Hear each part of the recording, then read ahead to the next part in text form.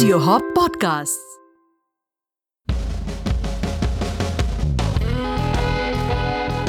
This is the Whisky Advisor show. On this show, we sample some fine whiskies, share interesting tales and trivia, and answer your most important questions about whiskey. And now, here's your host, the Whisky Advisor, Uday Balaji. Hello everyone, welcome back to the Whisky Advisor show. Over the past couple of episodes, we've looked at Indian whiskey history and Amrut, who really put Indian whiskey on the world map. While it takes one to make a change, it needs more than one to start a movement. The second Indian single malt to make it big was Paul John from Goa. Joining me on the show today to learn more about Paul John is the whiskey rogue Piyush. Hi Uday, and honestly, it's great to be back again. I must say that last two episodes they've really changed the way I have started looking at the Indian whiskey. So when you'd said at the beginning that we're going to have a journey of revelations, I now know that you're not kidding. Oh, absolutely. One of my endeavors really is to champion the cause of Indian whiskey as a category. So you have people out there like Amrut, Paul John, and Rampur, who we're going to be seeing in the next episode, who are doing real quality work. And they're also, selling in the Indian market, folks. So, check them out. They're really high quality whiskeys. Go out, buy them, try them, and support building an Indian whiskey category. So Paul John. So I've heard this name, and I'm sure a lot of listeners would have too. So can you take us back from where this the journey for Paul John started? Sure.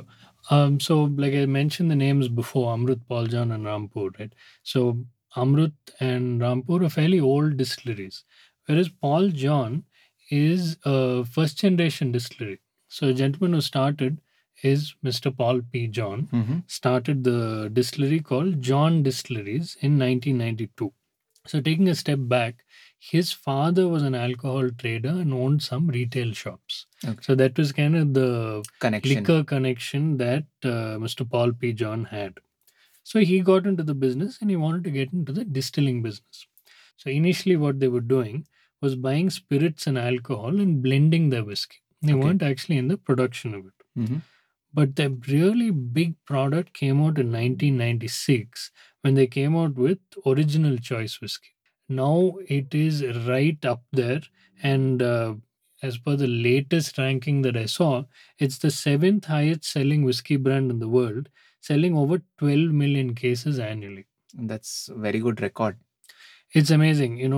Out of the top 10 best selling whiskeys in the world, I think there are like seven that are Indian brands, led by Officer's Choice at the top. Okay. Now, it was not just whiskey that he was interested in. He also started this winery in Bangalore called Big Banyan Wines. Mm-hmm. Netra and I went there, I think about last year, and it's a lovely winery. If you all get a chance to go down, they have a lovely tasting room, and on the way while you're driving up, you'll see the big banyan tree that inspired the name.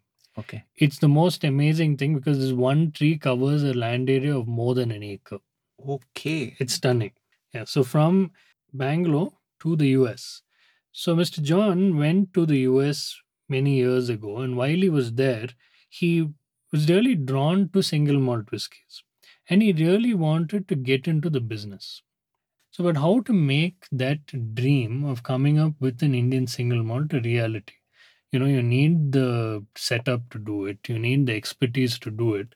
So, the person who's made all this happen for John Distilleries is Michael John D'Souza, no relative of Paul P. John. Okay. The gentleman from Goa who's been in the distilling business for a long time with John Distilleries. So, he's the master distiller now at Paul John, and he's the one behind all the expressions that they have and the two that we'll be tasting today. Okay. So, when did it all start? When was the first release? It was 2012 that Paul John Single Malt was launched in London, first to test the international market before introducing it in India in 2016.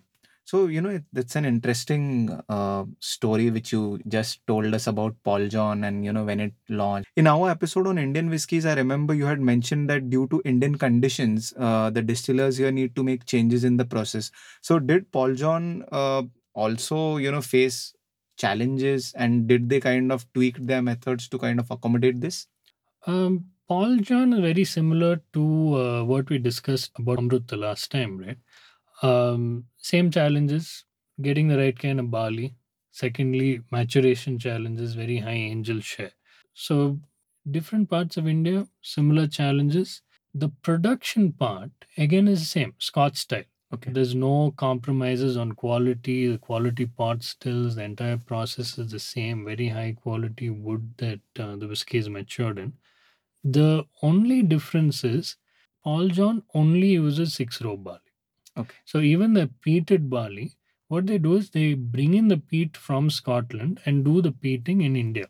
Okay. Right? So all the whiskey has that robust tropical flavor that comes from that 6 row barley.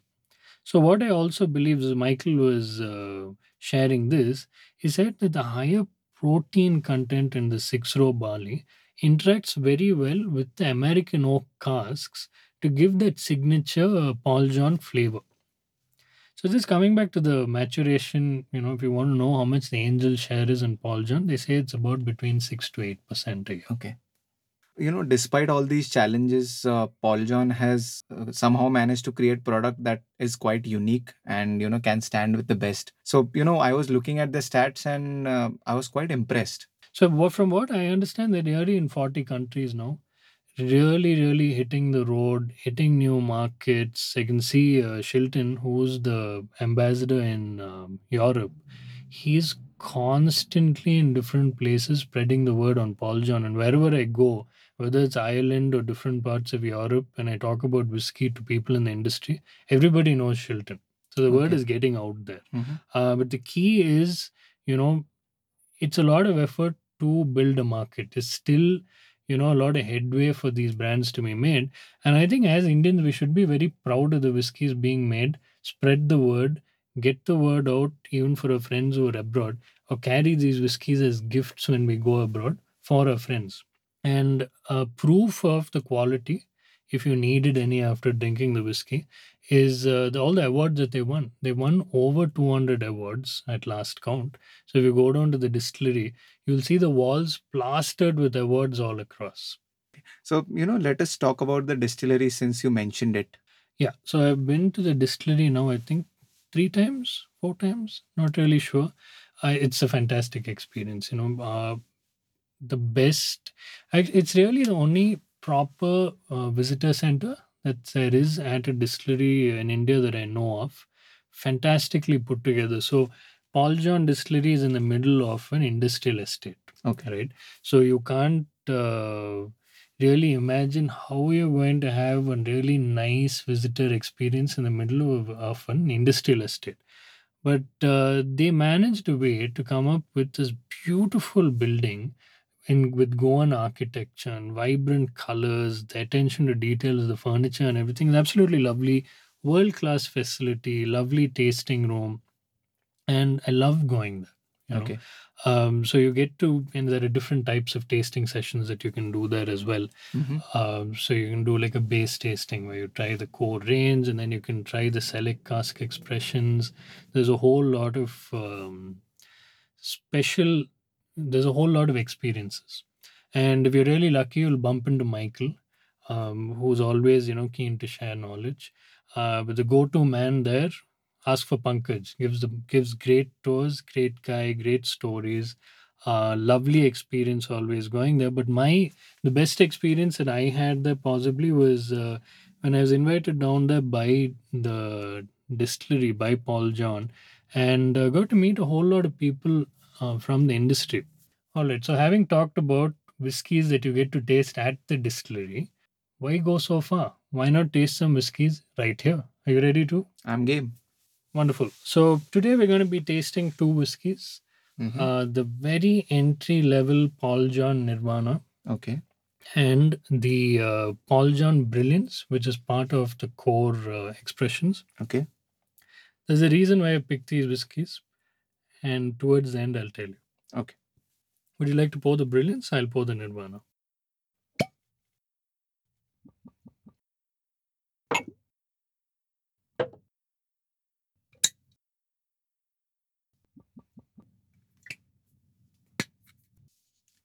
All right, let's start with the Nirvana.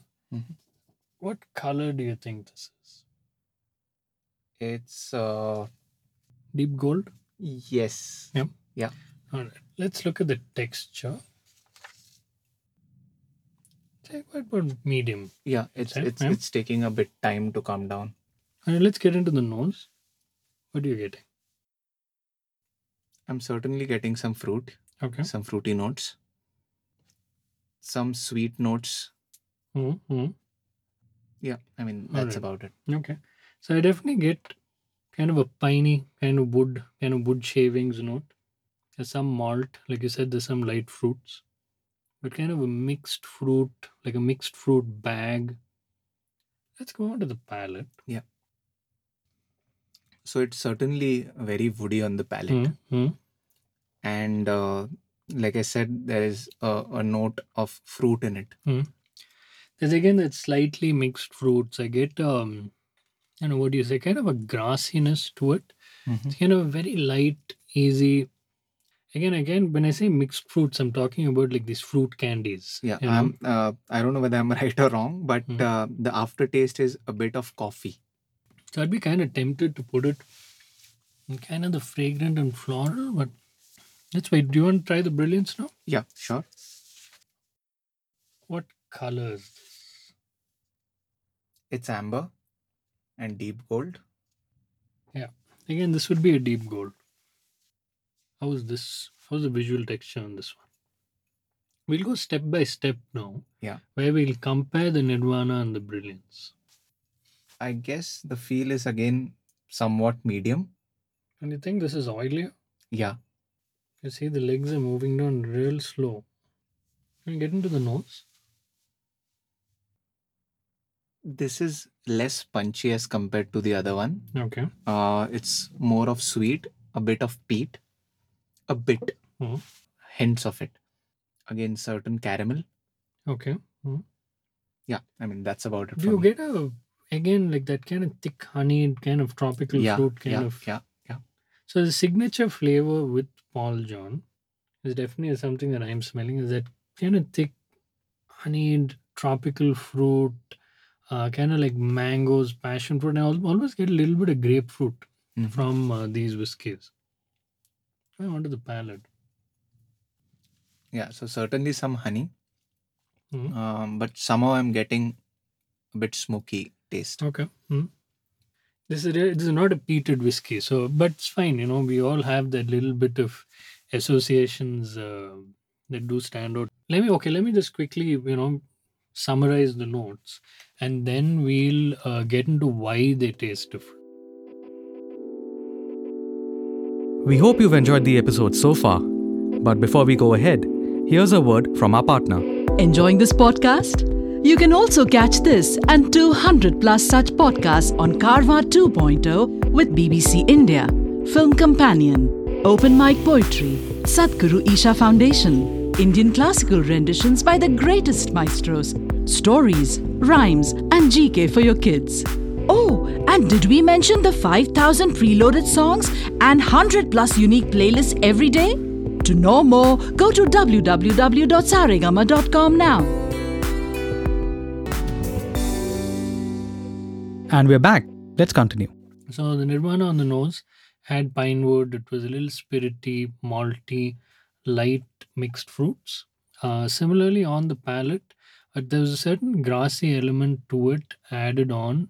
And you said a little coffee flavor, you said, Yeah. and perhaps, but it's definitely slightly woody, young, spirity, lively whiskey.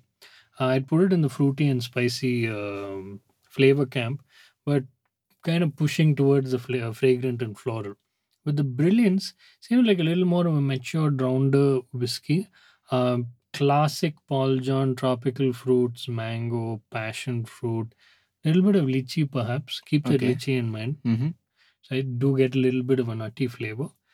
And on the palate, it's quite, it's robust, it's explosive. Every time I have a Paul John, it's got that personality that hits you on the tongue. It's got that tropical, heavy but elegant, robust personality to it.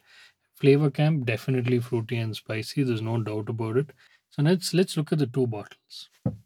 What are the strengths? So you see the Nirvana is 40% ABV and the Brilliance is 46% ABV. Yeah. Right? What does it say here, Piyush? Could you read out this label? It says unpeated single malt whiskey, non chill filtered. So the key thing here is the combination of the words non-chill filtered and the ABV of 46%. Now in whiskey there's this concept called flocculation. We spoke about esters and fatty acids earlier. Now some of these are soluble in alcohol but not soluble in water. So now what happens is when the conditions are cold, some of these esters and fatty acids will come out of solution and the whiskey will get this haze. I don't think the average customer is going to understand anything about flocculation or esters and fatty acids. They'll just think if it's hazy, there's something wrong with the whiskey. So, what the big producers did was, in order to eliminate this haziness issue, they decided that they'll remove these compounds entirely. Now, how do you do this? You mimic those conditions by bringing the whiskey down to freezing, and then these compounds will come out a solution. You run this through a really fine filter and remove all these compounds. Now there's quite a bit of debate as to whether chill filtration removes some flavor from the whiskey or not.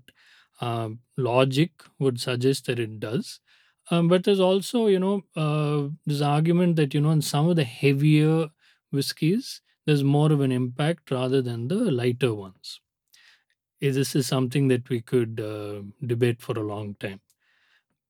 Now, coming back to the Nirvana and Brilliance, I certainly feel that the Nirvana is a lighter, easy to drink kind of whiskey as compared to the Brilliance. Whether that's because of chill filtration or not is something worth thinking about while you out there taste the whiskies side by side. So let's take a quick look at the Paul John range of expressions. So we've seen the Nirvana and the Brilliance. So the Brilliance is, you could say, is part of a set of three whiskies, which is the Brilliance, the Edited, and the Bold. So the Brilliance is unpeated, the Edited is mildly peated, and the Bold is peated. So it has something for everyone. And then you take it to the next level, and these whiskies are only available in Goa and in duty free. The Select Cask Classic and the Select Cask Peated. So, why are these only available in Goa and duty free? It's because the ABV is above 50%. So, these clock in at 55.2 and 55.6%. Lovely whiskies. If you're going to Goa or a friend is going to Goa, why not pick up a bottle of each? And then they have the limited edition whiskies. Currently, there's the Kanya, which is out. It's aged for 7 years in first fill American oak, and that's 18,000 rupees. And the most premium whiskey that they have right now is the Mars Orbiter, which is a tribute whiskey for the Mars Orbiter that India put into orbit. So this whiskey retails at 38,000 rupees. So what's with this Kanya, zodiac sign, and Mars orbiter? What's with this astronomy stuff? That's because Michael is a bit of an astronomy buff, and from what I'm told, the Kanya is just the first release from many zodiac sign related releases that are going to be coming out from Paul John, and I'm really looking forward to that. As far as recommendations go, I would say the Select Cask Classic is a must try if you like your unpeated whiskey. But if you're a bit of a peat head, look for the Select Cask Peated.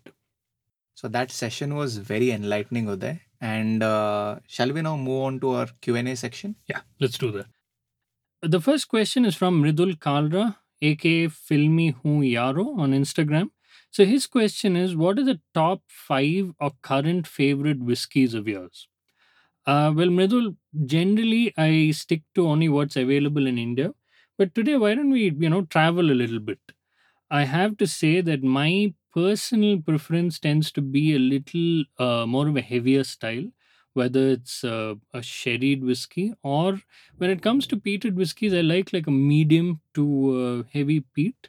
So that said, the first one that I'd recommend is Redbreast, which is a sherried single pot still whiskey from Ireland.